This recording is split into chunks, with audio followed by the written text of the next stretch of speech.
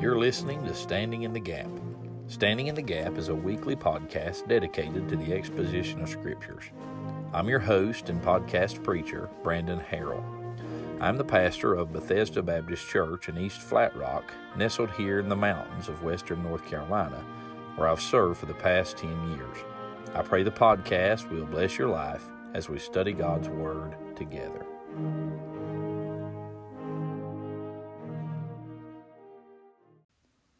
All right, this is Pastor Brandon again. We're still studying verse by verse through the Gospel of Matthew. We've been in this study for just a little while now, not very long. We're still looking at these first 17 verses and the genealogy of Jesus Christ. We've seen already the goals of this genealogy. We said that it was given to show both Christ's legal as well as his lineal descent back to Abraham through David.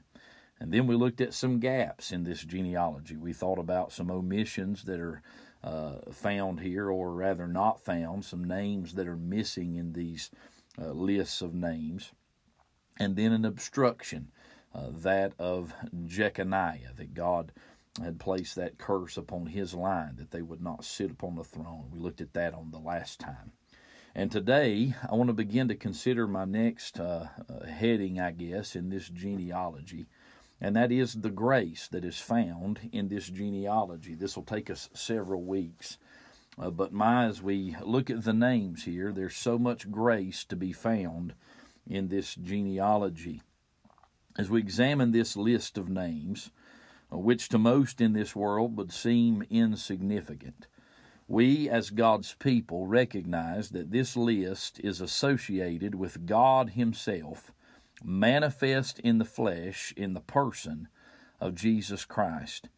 This list of names is a list of those through whom God would bring the foster father of His only begotten Son into this world. Now, I want to stop there and just remind us that this is the genealogy of Joseph, who was espoused to Mary. We understand that he was not the father of Jesus, but he was the man that God chose to raise His Son. Now, as we think about this list, if we were to write a list of our ancestors, we might tend to leave out certain characters. Maybe there's a sketchy businessman or a bank robber in your family. That individual probably doesn't come up very often at the family gatherings. Nonetheless, the Scriptures are faithful to record for us the good, the bad, and the ugly. As I read these verses and think about these names, Hebrews 2 in verses 9 through 11 came to my mind. There we read, "But we see Jesus, who was made a little lower than the angels for the suffering of death, crowned with glory and honor, that He, by the grace of God, should taste death for every man. For it became Him for whom are all things, and by whom are all things, and bringing many sons unto glory, to make the captain of their salvation perfect through sufferings.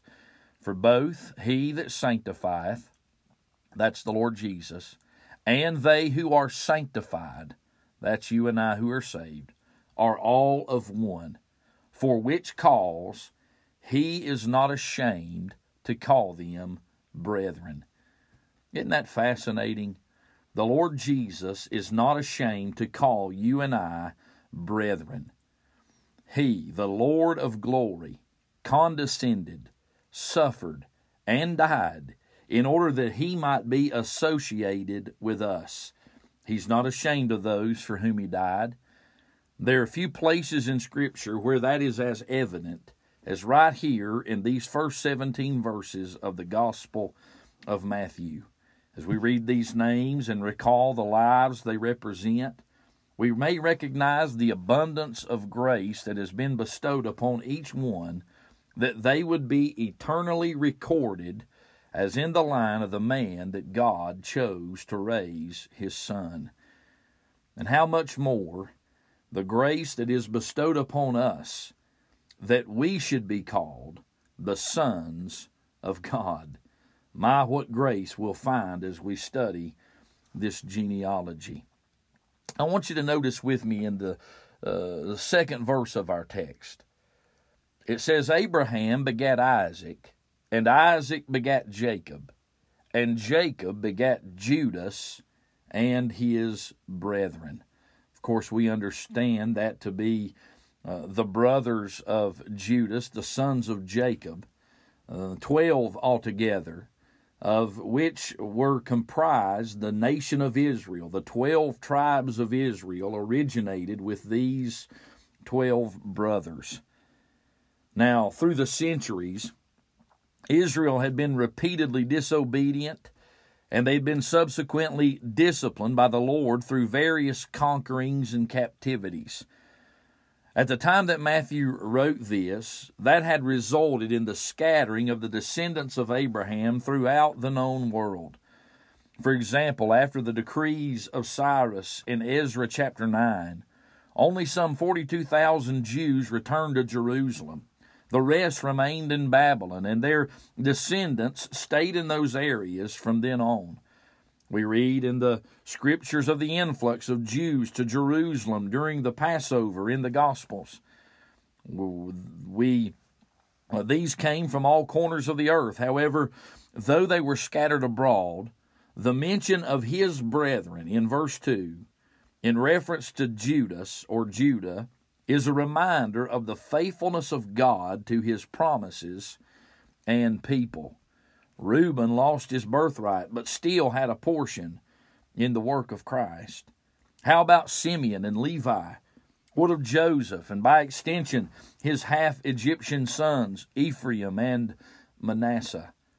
Here we find grace for the scattered, grace for the seemingly forgotten seed of Jacob.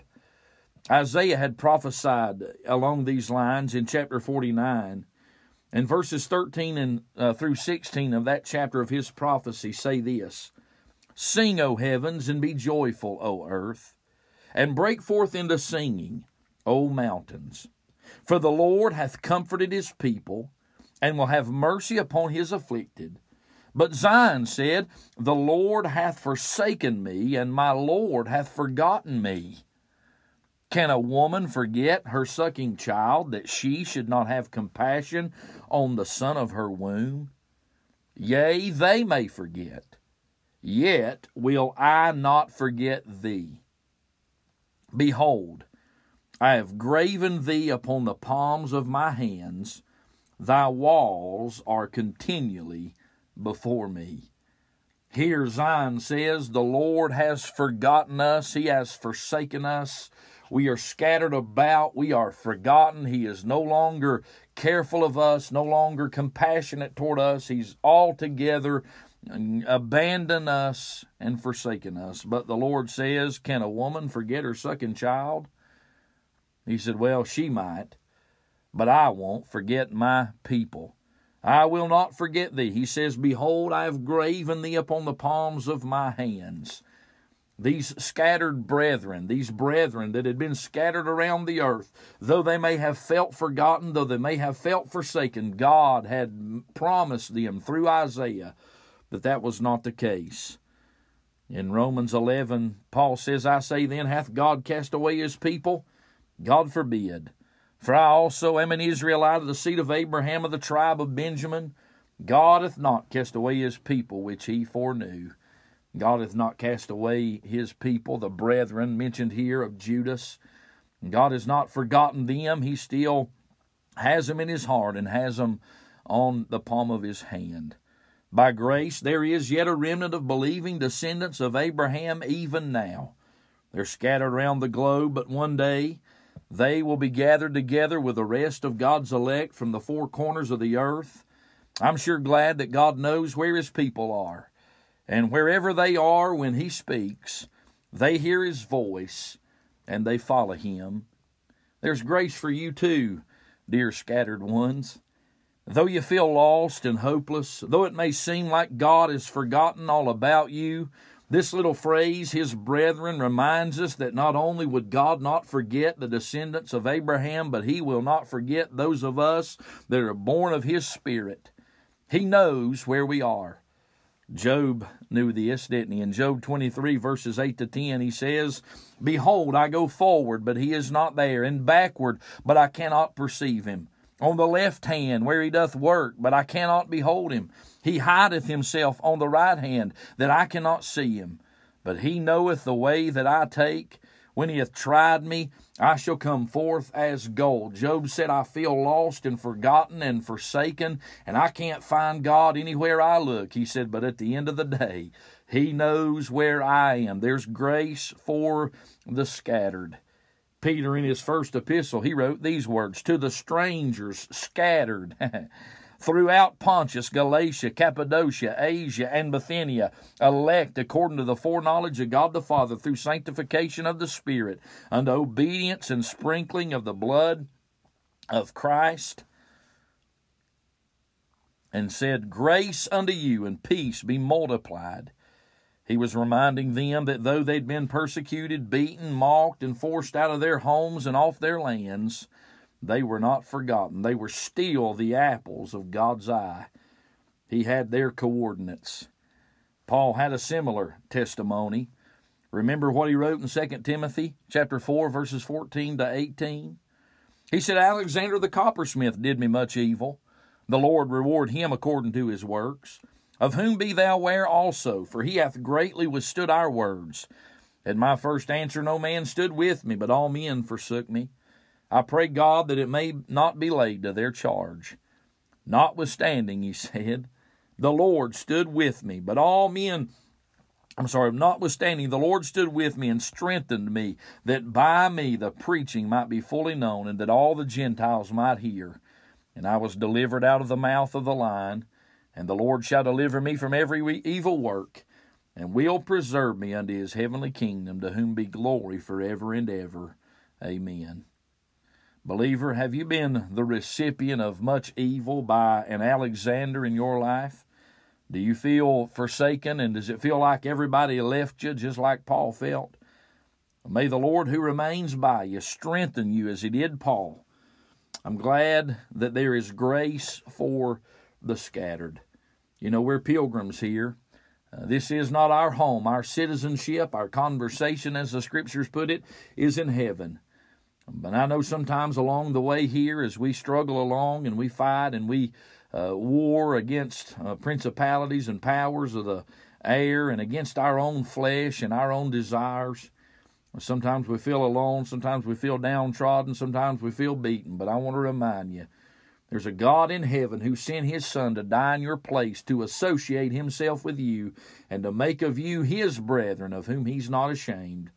And though we may feel scattered, though we may feel left alone, he has not left us. He has said, I will never leave you, and I will never forsake you.